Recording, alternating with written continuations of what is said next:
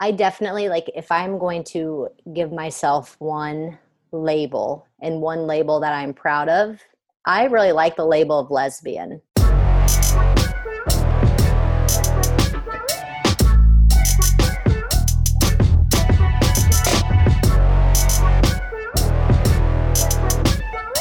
Welcome, everyone. On today's podcast, I speak with my good friend, Sam Quiggle.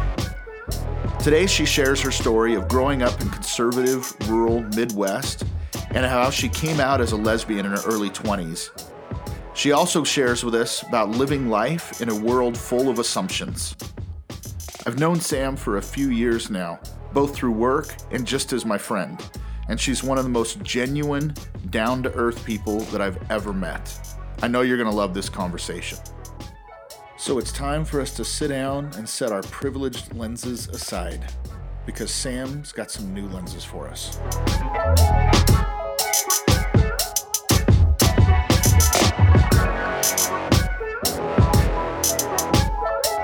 Story of Sam.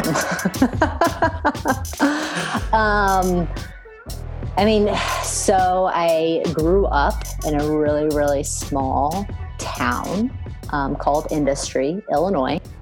We had 500 people in our town. Our school was one building from preschool all the way through 12th grade. So kind of split by the like gym and cafeteria, this side is the younger kids and the other side is the older kids. But again, small community, everybody knows who you are. My mom and dad, they were from the same area, like kind of 20 miles, the opposite directions. And so then they landed in Industry kind of between their families as well. So we're all within this 30-mile radius between our grandparents, aunts, uncles, so we all live within the same place. But to me, it's a big place, right? So as, Samantha Faye, growing up in this world, it's big, right? It's a big, community. Right. And I was the youngest of three girls. So I have two older sisters. Okay. We were super, super athletic family. They put the label on you as a tomboy. That's what we are. Yeah. And all three of you super athletic. All three of you tomboys. Yeah. All three of us. Okay. Yes. So I was definitely, I wanted to be better than my sisters. I definitely set the level of I am definitely like the tomboy of now the family. If we're comparing us three, we are all each tomboys, but now I've just set a whole new bar of tomboy. And what are the age differences? So my oldest sister is 6.5 years older, and then the middle, we are 2.5 years apart. So. So you two were in high school together. Your oldest had moved on. Correct. Before either of you got there. So. Yeah. So my oldest sister. She she left a legacy.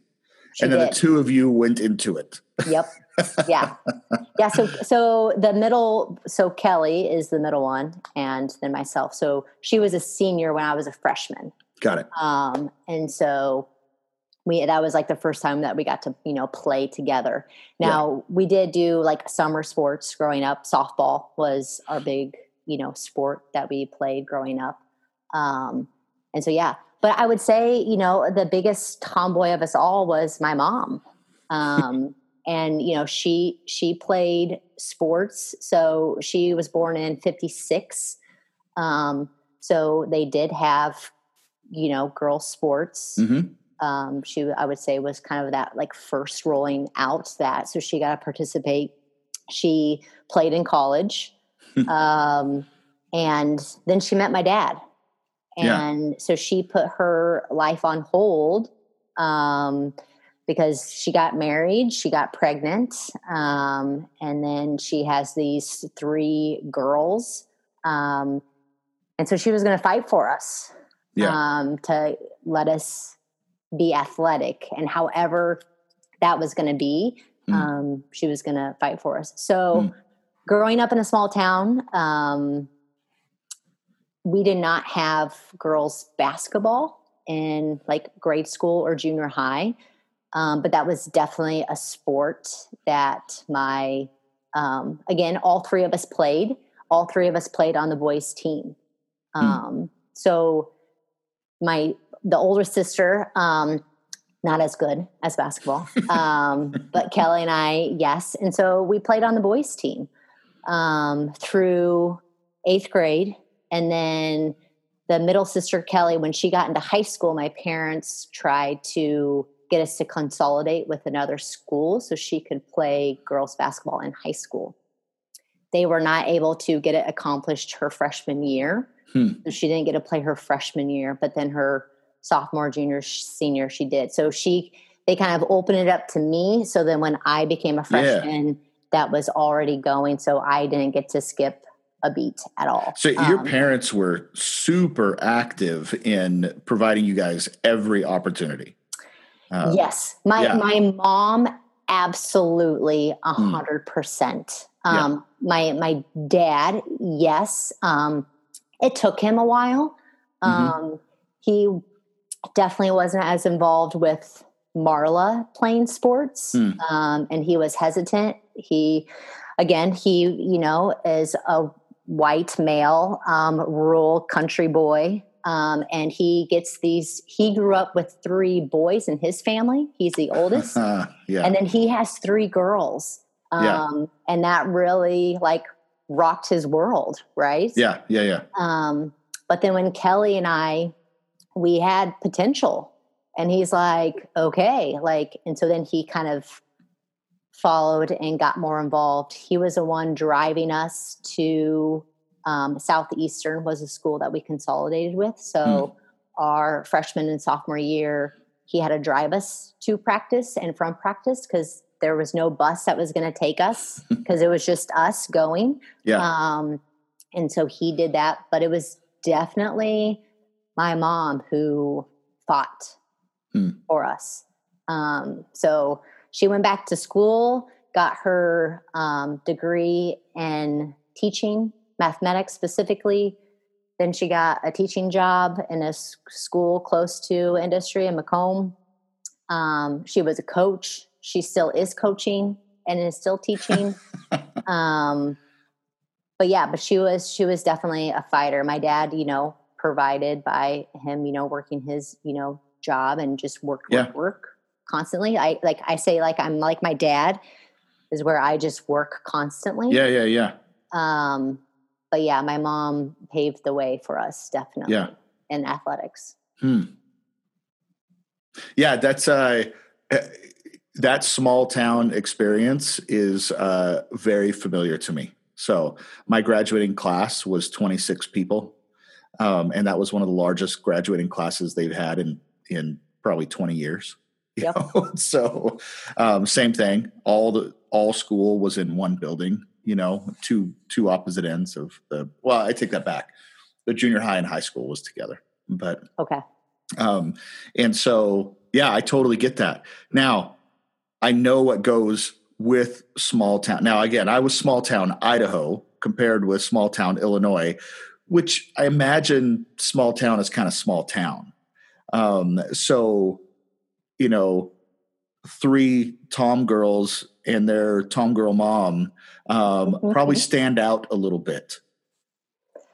I mean, we were definitely, the Quiggle family, everybody, knew us. And where we lived, our little town, I wouldn't even say it was downtown or uptown. We didn't even call it that. Right. But, on the 4 corners, there's a church, a post office, a bank, and a gas station. Yeah. And that's it, right? That's town. And that's town. Yeah. We were just right south of that. So we were right next to the fire station. So we were right there in that area. but yeah, we were definitely, well-known family. Yeah. And so, yeah. Yeah. So being in that tight kind of community like that, where you're well known, your sister had gone on and 6 years prior to you, and so there had been some paving of the way, all of that too. Were you accepted as you were in your community, or did you feel different? I was accepted as, again, on that athletic level. Yeah. Because I was good. And the boys. It makes a difference, doesn't it? It does. Yeah. My middle sister, like, she had a little bit more of a difficult time playing with the boys. Yeah. But I didn't, because I was good. And so they wanted me on their team. So the boys in my class were phenomenal, by the way that they treated me, respected me. I would say, yes, I would say it was the boys on the opposite teams, that had issues with a girl beating them. Right. Yeah. And as we got older, 5th grade, 6th grade, okay. 7th grade, 8th grade, you get into more hormones. Yeah. And, boys can start getting a little bit more handsier. And so, playing, I would get grabbed and, different stuff like that. But the boys on my team, a lot of times, sometimes they would get technical fouls because they would, push them down, know, and stand up for me. So that was nice. So that what you're saying, that wasn't just aggressive play. That felt intentional to you, that there was like a dominance kind of thing in effect. Yes. Because, white guys have a tendency from privileged positions to want to assert dominance, to want to stand on top of, anyone that they don't fully buy into. Right. Right. And I mean, and I would say I was definitely naive. I would be more like, oh, they didn't mean to, grab me there. Right. Like it's part of the game. It's part of the play. But my teammates noticed it and they saw it and they took action. Right. Whereas I'm like, I just want to play, and didn't want to make it an issue. Yeah. But the boys on my team stood by my side. And then even loved it more when I would, go behind the back and leave the guy in the dust. Right. Like, I mean, just made it even sweeter. Right. So like, I even have a different perspective on, people noticing me, because say if I was on a girl's team, I probably wouldn't have been noticed as much. Right. Yeah. Like I could have still been good, still been maybe the best player. But when you have a girl playing on the boys team and she's really good, then the community, the surrounding area, those teams are noticing me for that. Which then kind of, now I go into high school and now I am playing with girls. So that was a whole nother like switch for me. Yeah. Because now I'm going to be playing with the girls. And now it's like, what can, that Quiggle girl do now? But I gotta say, playing with boys made me so much better. So much better. It made me tougher. Not saying that, girls aren't, but again, just that different play, I would say made me the athlete that I was in that little bit of time. Yeah. So, at this point, with you, are you just the standout athlete who's a tomboy and playing on the boys team? Or are you, do you at this point, have you recognized that you are a lesbian? Are you out publicly, or is it not that kind of community yet? And you're still very much under secret? It is not that community yet, and I am balling everything up inside. Got it. And I would say, like, I had these feelings very, very young of not knowing what these feelings are, right? Even just when you're growing up, you like boys, you like girls, you have these different, phases. And I don't know what it is. But definitely, mentally, like, I had, I would say, problems because I didn't come out. I didn't know how to come out. I had boyfriend. So you were balling all of that up on the inside, knowing who you were. You weren't like struggling with who you were at this point. You knew who you were. You just didn't want it out there. Correct. You just said you had a boyfriend even during this time. Yeah. Yes. I was trying to be in the norm, as normal as I could be. Like, I was going to let, my athletic shine.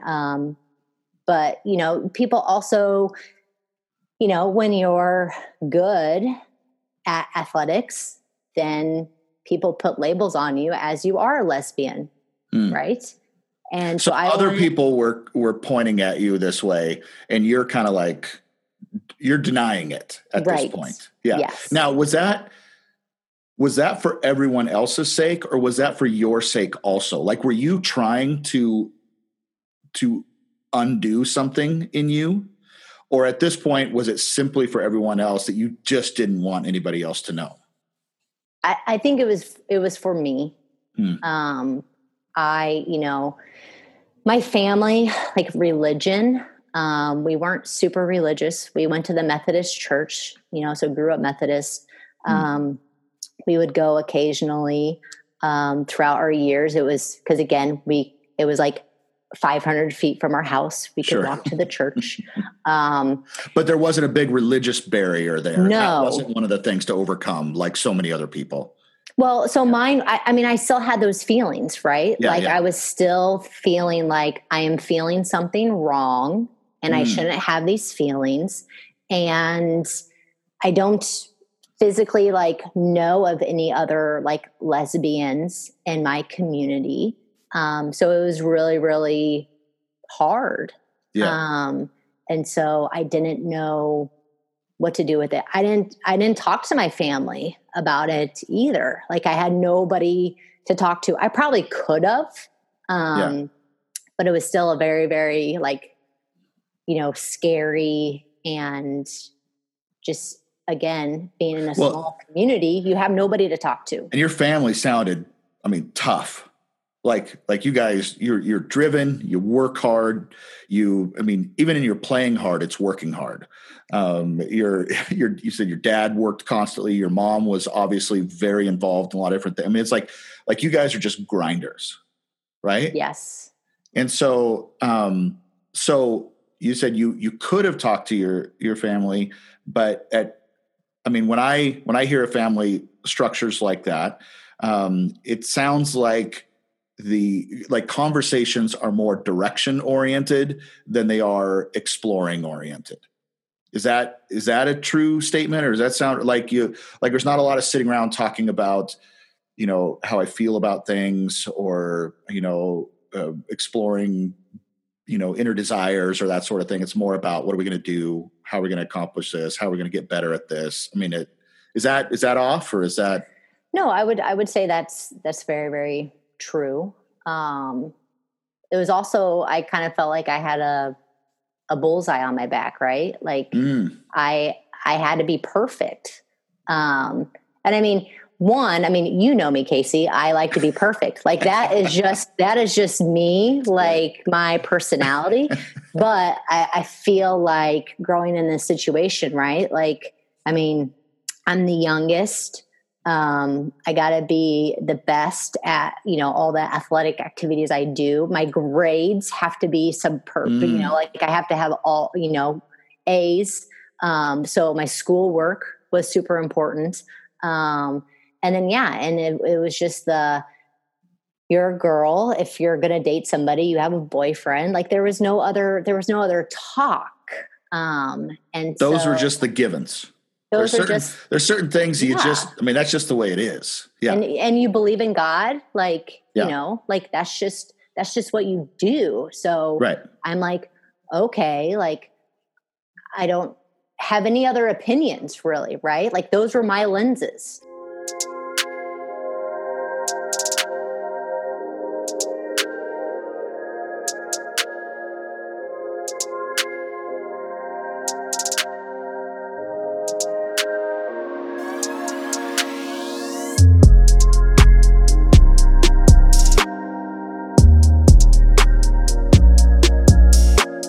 So no, I didn't come out until college. So all the way through high school and all of that, just fighting yourself. And it wasn't even until my junior year in college. Because my first 2 years, I went to, got a scholarship for basketball, went to a Division II school, and it was a Catholic school. Again, not Catholic, but they were in, a close community, and their basketball was really, really good. They had went to the NCAA tournament in Division II the prior year before I joined the team. So to get recruited, right, by them, that was an honor. That was really, really good. So I took it. So now I go from a, small rural town to a bigger town. But, it's a smaller campus. It's, Catholic. I have really no experience with, that religion. And so again, now I'm just put myself, they have a lot stricter rules, and I have just, put myself even into another like bubble. Right. Yeah. Because what I know of Methodists tend to be just a little bit more open. So even the limited exposure that you had with that was still not super enclosed, not super confining. But within the Catholic tradition, I mean, that's just unequivocally wrong. Right. Yeah. Yes. So now I'm starting to, even have like these feelings are like getting to me. Right. And now I'm, struggling personally, mentally, but I'm trying as much as I can, like to bottle it up, but it's starting to leak out now. And so it wasn't until my junior year, I actually went to the school, got into my dorm room, unpacked, like, okay, my junior year, and this weight just came on me. And I was like, I can't do it. So this is what I called up my big sister. And I was like, I need to come home. And I would say that was probably one of my first, like, biggest, like, I felt like failures because I was giving up.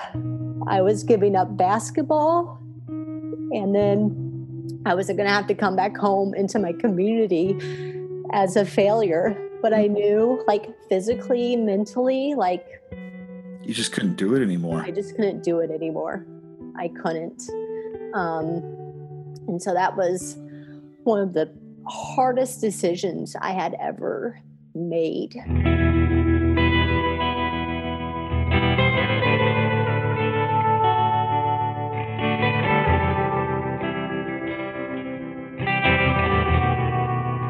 But my family supported me. They were like there instantly. Packed back up. I called my coach and told him, I'm leaving. I can't do it. Had to let all my professors know. So But then my sister, so my oldest sister, she works at Western Illinois University, which is in Macomb, which is 12 miles from Industry. So it's a Division I school. And actually at that time, their enrollment was closed. Like they were success, like all these students going there, like success. And so Marla is like calling people like, hey, like I'm going to try to get you in so you can go to school. And she got a hold of somebody and she said the name Quiggle. And the person was like, I'm getting her in right now. So for having that like name of people in the community knowing us was huge. So got me enrolled, got me into school. And I instantly just kind of like this relief, like, okay, like I feel so much better. I moved back into my parents, you know, I felt ashamed, but I knew it was better for me to be there. But that was one of the best decisions I ever made because then like, you know, my outlet is I go work out. So in the mornings I would go to the rec center, I would work out, and I ran into the assistant basketball coach. And again, he knows who I am because they watched me play. They were kind of recruiting me, but didn't decide to, you know, take me. And he was like, come practice with us. Come, like, we're having a scrimmage. We're getting people together to play against our players. He's like, come be one of the practice people. And I said, okay. So the next thing I know, I'm there at every practice. And I'm just getting the shit beat out of me because I don't care, right? Like I don't matter, right? Right. They can just take everything out on me. And I finally found that I wanted to go into exercise science and go into that route. Like I didn't know what I wanted to do before that. But Western had an exercise science program. So I got into that, and now I'm just starting to see things better. Right. And so I'm still participating in basketball. Right. Yeah. Now at this point, when you left, are you fully out at this point? No. Okay. So when you told your basketball coach and your professors, I can't be here anymore, it was for different reasons. Right. It was just, I mean, I think my basketball coach, he knew like the last 2 years I hadn't been happy. Yeah. Right. And so there were, you know, like issues there along the way that they could see, they could tell. And so, so nothing is about my relationship, you know, what I prefer, lesbian. And so this is still your sister or your family or anybody? No. Okay. So you got it. Wow. Okay. So I just needed to like be back home. There was just something about, you know, again, I made friendships there. Like I don't regret those 2 years of going to that school. But it just made me feel something really negative about myself. Which, God, Sam, I mean, has to amp up the feelings of failure for you, that you can't say it's because this is in conflict with who I am. You just have to say, I just can't. Right. Which is like, I imagine that failure burden was just immense on you for that, because you're still not able to authentically communicate why it is that you can't keep walking into that environment. Right. Wow. And I don't even know if I knew how to, like, you know, be able to express that. Yeah. Like, again, like it was just, I mean, you know, like bad feelings as, you know, like some suicidal thoughts, some self-harm, right? Like, you know, all of that.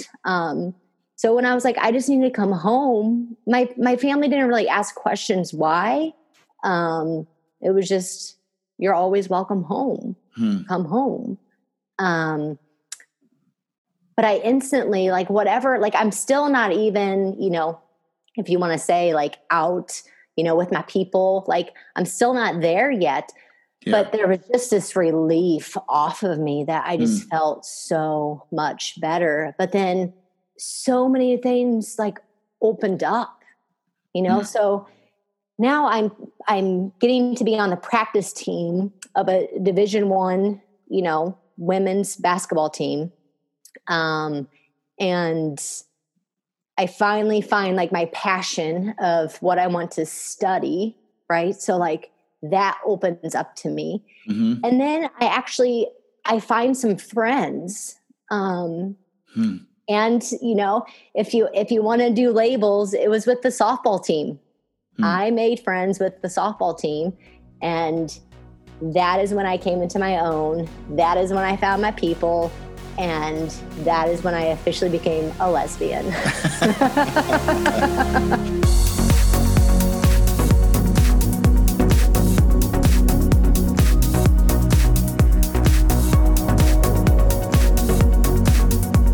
Okay, so this is ignorant offensive question time. All right. You just alluded to it. This is one of those things that's kind of like, so you're talking that it was the softball team full of lesbians is what you're talking about. Good old softball team full of lesbians. Yeah. If you want to say Ike's on Spikes, that is, I don't want to say that. You cannot say that. I can say that. Right. Yes. but they, like, I don't even know, it was when in exercise science, one of the girls played softball and became one of my best friends, and we still talk today. And so, we started hanging out, and then, the softball team was tight. Like, they hung out all the time. And so then I started hanging out with them. But it still wasn't, I go through my whole junior year still. And there's still nothing, but I am just so much happier that I have people to talk to. I have, people to hang out. They get it. They get you. And I'm still not dating anybody, right? Like, I still, don't have that. But just, being with people, with the same, feelings and perspectives, it was just, again, this weight is, even lighter now. You found a tribe. I did. I found my tribe. Yeah. And so that was really, really. So were they instrumental then in you publicly coming out? I mean, yes. I have to imagine that you had support now, you had people to talk to, they had their own stories they were sharing with you, all of that. So, the funny thing is that, so I do start dating a girl. She's not out. Okay. And then there's, another girl on the softball team, from a very, like, religious background. And she's not out. So now we have this, like, circle of where we have each other, right? We finally get to, like, experiment and, like, see, like, where this is going to go. Right. I could have been having, like, these feelings, and then maybe it was like, maybe not. Right. Like, but now we're getting to have that, experiment world. And I was one of the first ones to officially come out to my parents. And then my family. And then that kind of rolled with them coming out as well. Got it. So to see that transaction coming along the ways. And it's weird because we have stories of having to come out, right? Where I'm hoping as, younger generations, like, they don't even know what that is. Right. Yeah. Right. This is one of those things that, like, no heterosexual kids come out that they're into the opposite sex. Right. There's no, Mom and Dad, I need you to sit down. I have something to tell you. Me as a guy, I like girls. Right. I mean, there's none of that. Even from my side of things, it seems a bit unfair, unbalanced. Yeah. Now, in this, there's the, ignorant quotation marks here. Okay. There's, or what are we, disclaimer, ignorant disclaimer here.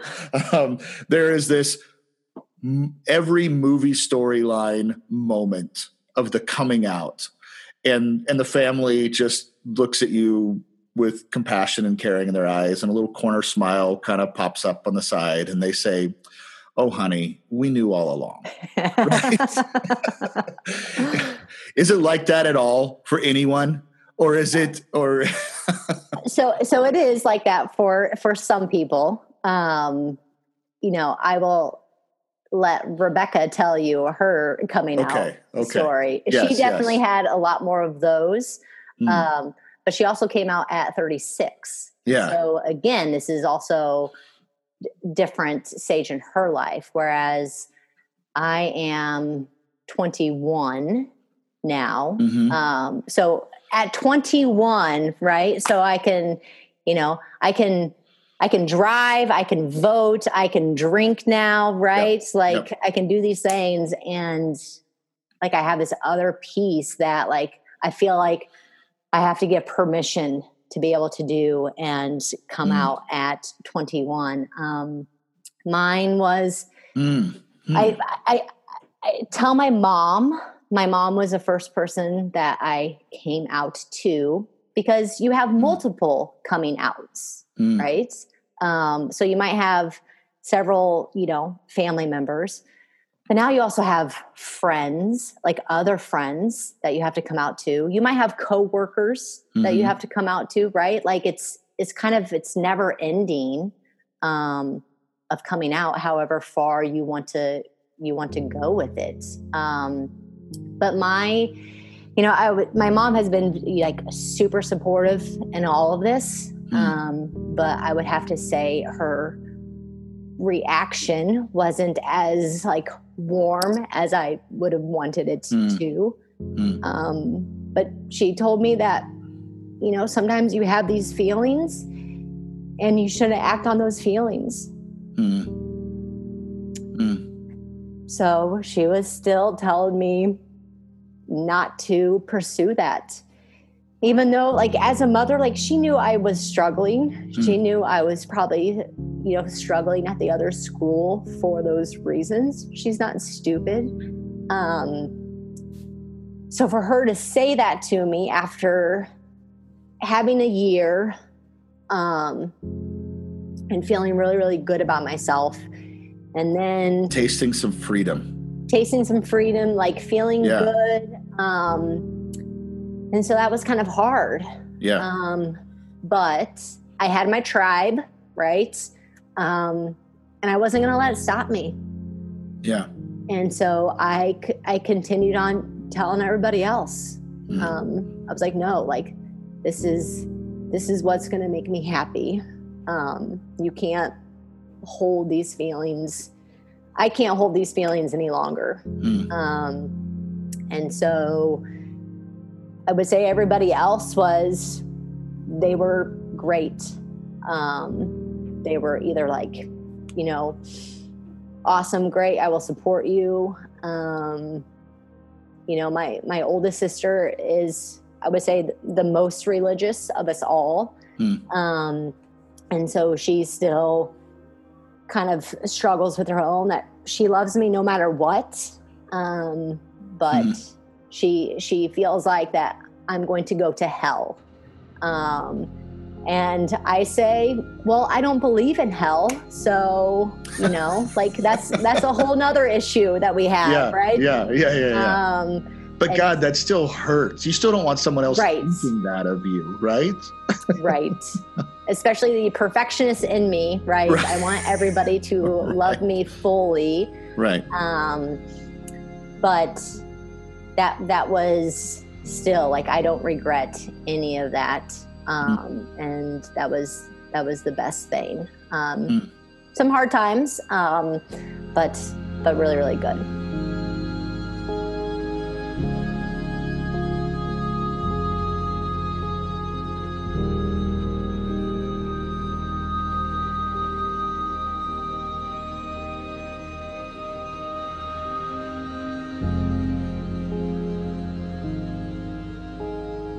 So you said there are multiple coming outs, and so did they all kind of go the same way, or did you have? I mean, I'm sure there were some.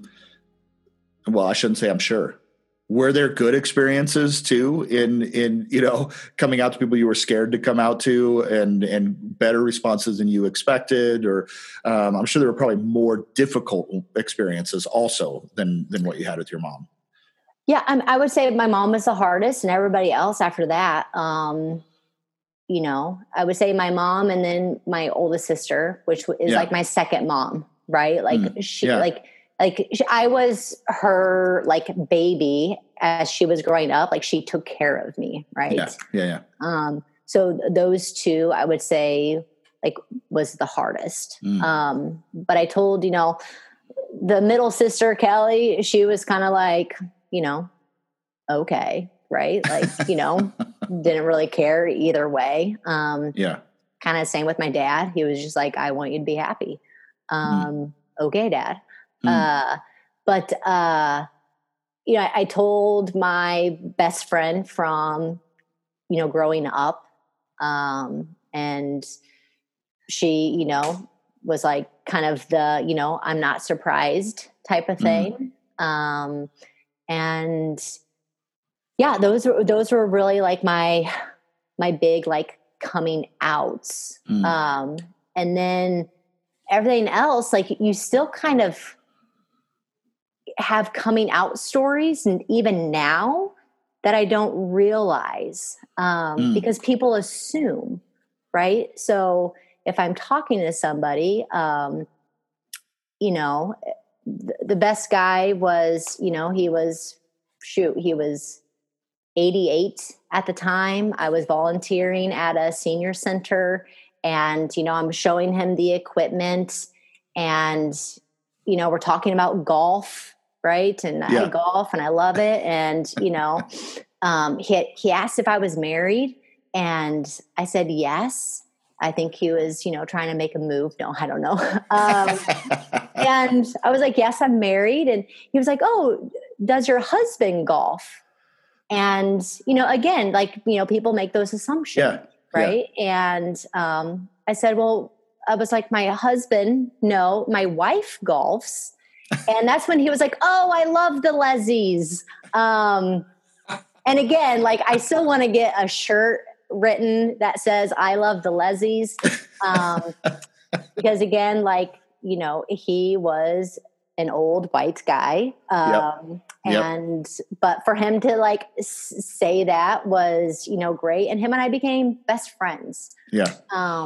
But we still have those moments where you have to come out. Because if I'm, married, when people ask me that, they don't necessarily assume that I have a wife. Or an instance when I was having some physical issues, and I have to call my OBGYN, and, I'm having some like spotting, right?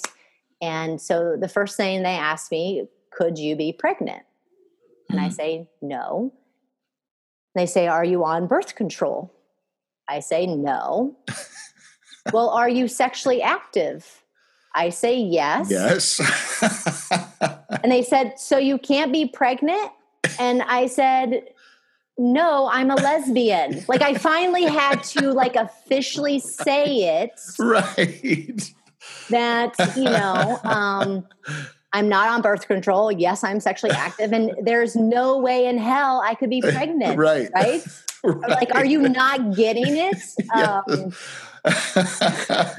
I'm trying to gently lay it all out for you, but you're going to need the hammer, aren't you? I was just going to let them like keep going, right? Just keep going. Right.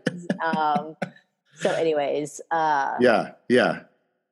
So, what difficulties have my people created for your people, right? People with my lenses, what difficulties have we created for people with your lenses?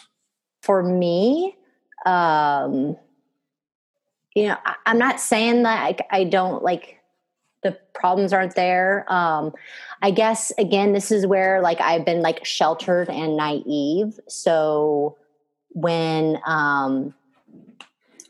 the whole the Me Too was out, right, and that was a huge like movement in time. Yeah. Rebecca and I are having a conversation, like essentially like every woman has been sexually harassed in some way. And I'm like thinking, right? Like I'm like thinking really, really hard. And, and I was like, well, there was those times, playing basketball and, the guys on the other team would grab me. And Rebecca was like, okay. Right. And I was like, there was a guy when, I was like, he was a year older than me, but we all practiced together, right? And at the end, like when we would have to be doing suicides, he would stand behind me and would pinch my butt.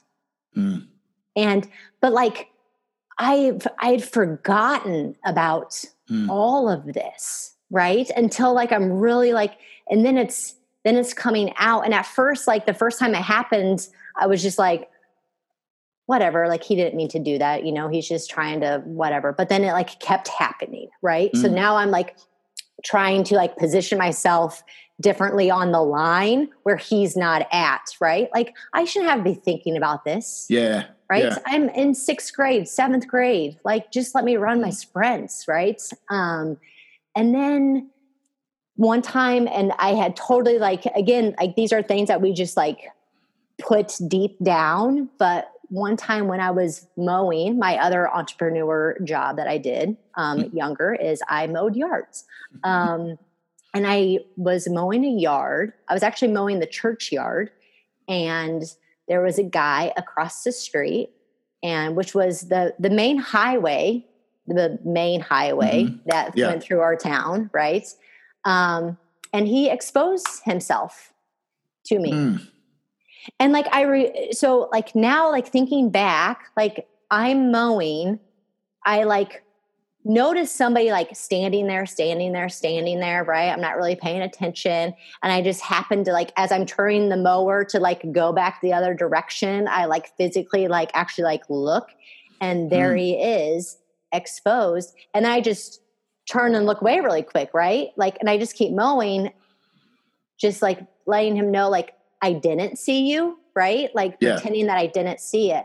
But then when I went to the back of the church to mow the backyard, that is when I got creeped out, because now I'm like, I'm back here by myself. And now I'm like sprinting, right? Like I am sprinting, trying to finish mowing the church's yard. And like real fear, like set in that moment. But I had totally just, either forgot or didn't think about those things as being sexual harassment. And then I'm like talking to Rebecca about this stuff, and she's like, oh my goodness, Sam, yes, these are all things. And so, yeah. So when like people ask me that question about like, as Casey, like, you're like your people and my people and what have we done?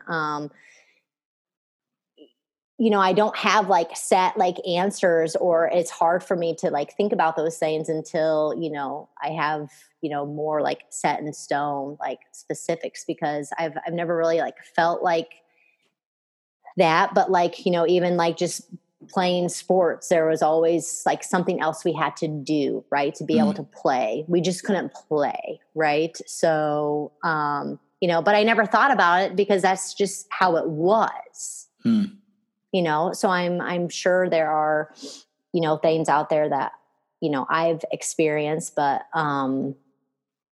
yeah. What would be good for us to understand or to get on board with, or just accept, or whatever it might be, that would make things better for people with a similar set of lenses as you? I mean, I definitely, like, if I'm going to give myself one label, and one label that I'm proud of, I really like the label of lesbian. Some people don't like that word. But I'm going to like own that word, and I will say like, I am a lesbian. Other than that, like, I don't really like labels. And so I just wish like we could all just be and just live in the same, world, and just move along with each other. I'm going to butcher this quote, and I don't even know who said it. But it's like, we were, all born our way, and we all became cross-dressers once we put clothes on. Yeah. Right? Like, I mean, men's shirts fit me better than women's shirts. Right? I wear men's shoes. Sometimes I wear women's shoes, right? Like, why can't I just wear shoes? Why can't I just wear clothes?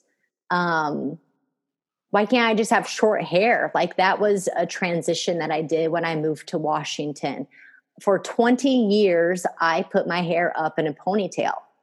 And I have beautiful hair, Casey. Like, my family hates me for it. Like, it's thick, it's wavy, it's got body, right? But I don't like anything on my neck, right? I get hot. Yeah.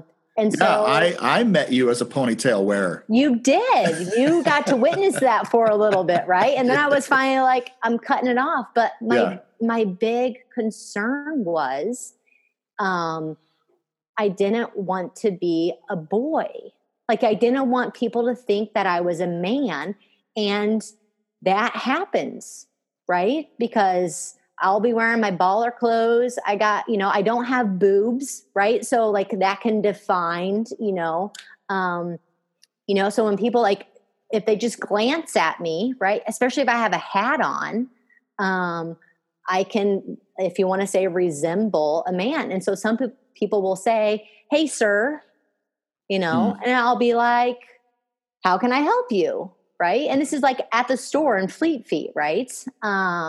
And then they'll just kind of like look at me, and sometimes they will acknowledge it and be like, "Oh, I'm sorry," or they don't acknowledge it and pretend that it didn't happen.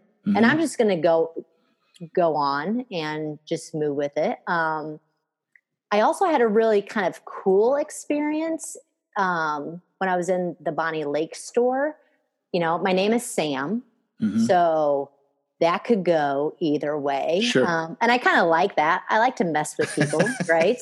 But I'm helping, a gentleman probably about your age, Casey, white. And I finally get to him. I'm like, "Hey, what's your name?" "John." "Great, John. Hey, is that your coat back there? I'm going to go grab it and bring it over here." And he was like, "Yes, ma'am. Thank you." And then he was like, "Oh, I'm sorry." He was like, "Yes." And so even saying ma'am, because again, you don't know where people are. Sure. Right? So, which I was really surprised that he caught himself saying that and apologized. Sure. I was really, really surprised that he even knew that that could be a thing, right? That maybe I'm non-binary, you know, and so you shouldn't, you know, label me one way or the other. So that was kind of actually a cool experience, that he noticed that. But yeah, I just, you know, I just want to do the things, right? Yeah. I want to be able to love who I want to love and marry that person. And, you know, and You don't want to have to spell it out for the lady on the phone why you're not pregnant. right. Exactly. Like, but I understand that they've had people that, you know, Yeah. maybe were pregnant that never thought that they could be pregnant. Right. And they have to spell it out to those people. So like, again, it didn't hurt my feelings any, but I was finally like she could have asked, you know, who are you sexually active with? Right. Like instead of making that assumption, you know? So yeah, so that's kind of where I'm at it is kind of exhausting.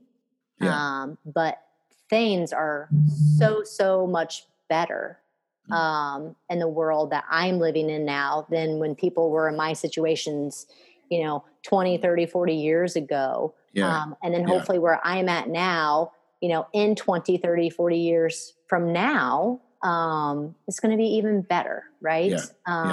So, and for people like you, like putting yourself out there and was like, hey, we need to talk about these things. Like, that's why it's going to change. Right. Yeah. I hope so. I feel like there's a lot of ground that needs to be made up, not on your part, on my part. You know, there's a lot of getting on board that just needs to happen. I am so grateful for your patience. You know, I know I'm someone who thinks about these things and wants to be honoring to those I work with and people I know and I'm in a relationship with and all that kind of stuff. And I know I still fuck up all the time. You know, I know I don't know what, I imagine I've said things to you that weren't right. You know, I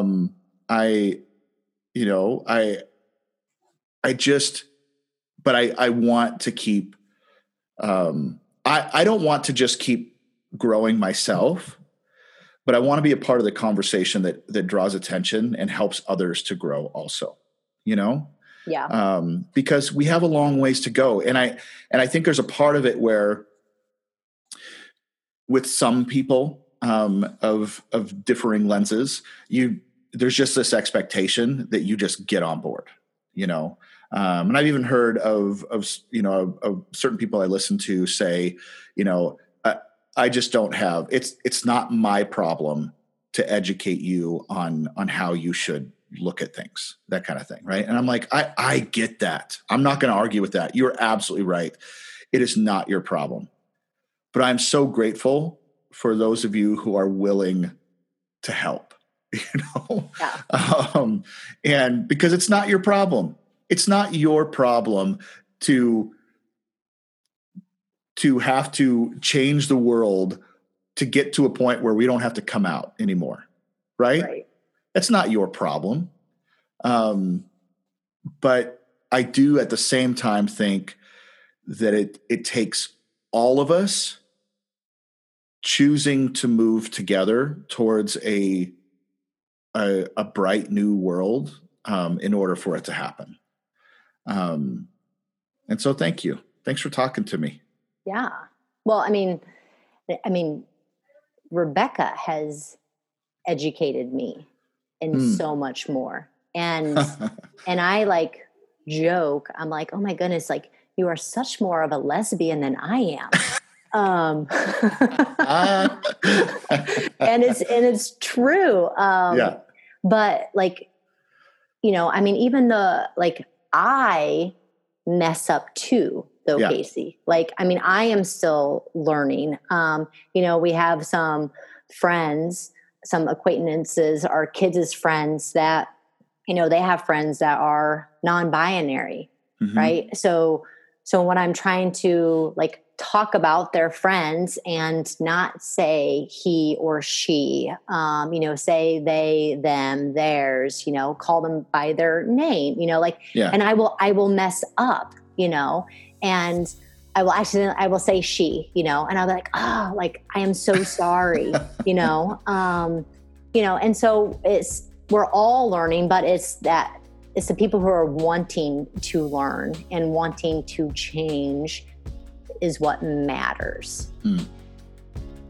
Well, I think that's a good note. That's a good note to end on. I appreciate you. I have enjoyed your company a great deal from the time I met you, and so I am blessed by your friendship. After finishing this conversation with Sam, I couldn't help but just think over and over how very different our lives were growing up, and yet how very similar our upbringing was as well.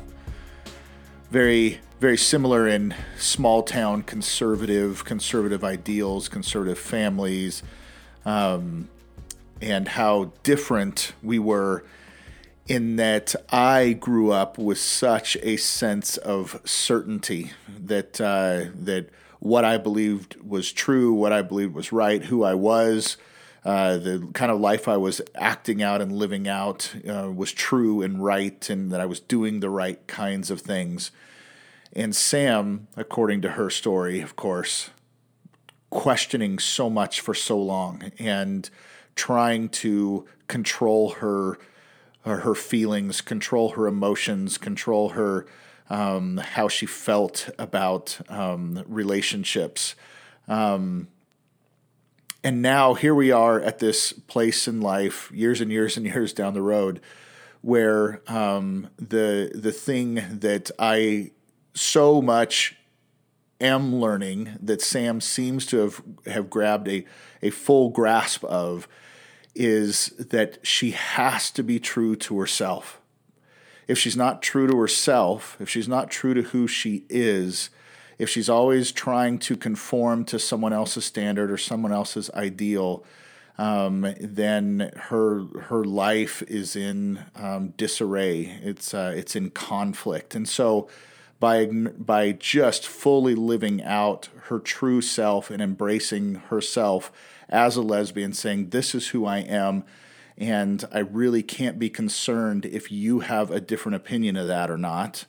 Now is where she is fully living out her complete and fulfilling kind of life. I want that for myself. I think I'm growing into that, but man, I wasted a lot of years in between. Wasted a lot of years coming to this point. This was something that she discovered much earlier on. So again, I'm so grateful for my conversation with Sam. I love the friendship that we have. I'm grateful for it, and I trust that you got a lot from this conversation as well. So thanks for listening. We're going to be bringing more episodes with more incredible stories of people who have different sets of lenses and different ways of viewing life and living and what matters and what's important and all of that. And like I said, if you have thoughts or ideas of someone that you would like to hear their story, or you'd like to hear us interact on their story, to try to see from another particular set of lenses, just let me know. Reach out to me and let me know, and I will do my best to try to have those conversations. And in the meantime, please be humble. Sit and be quiet. Listen, learn from people. I think we'll see that the world is a far more beautiful place than we ever imagined.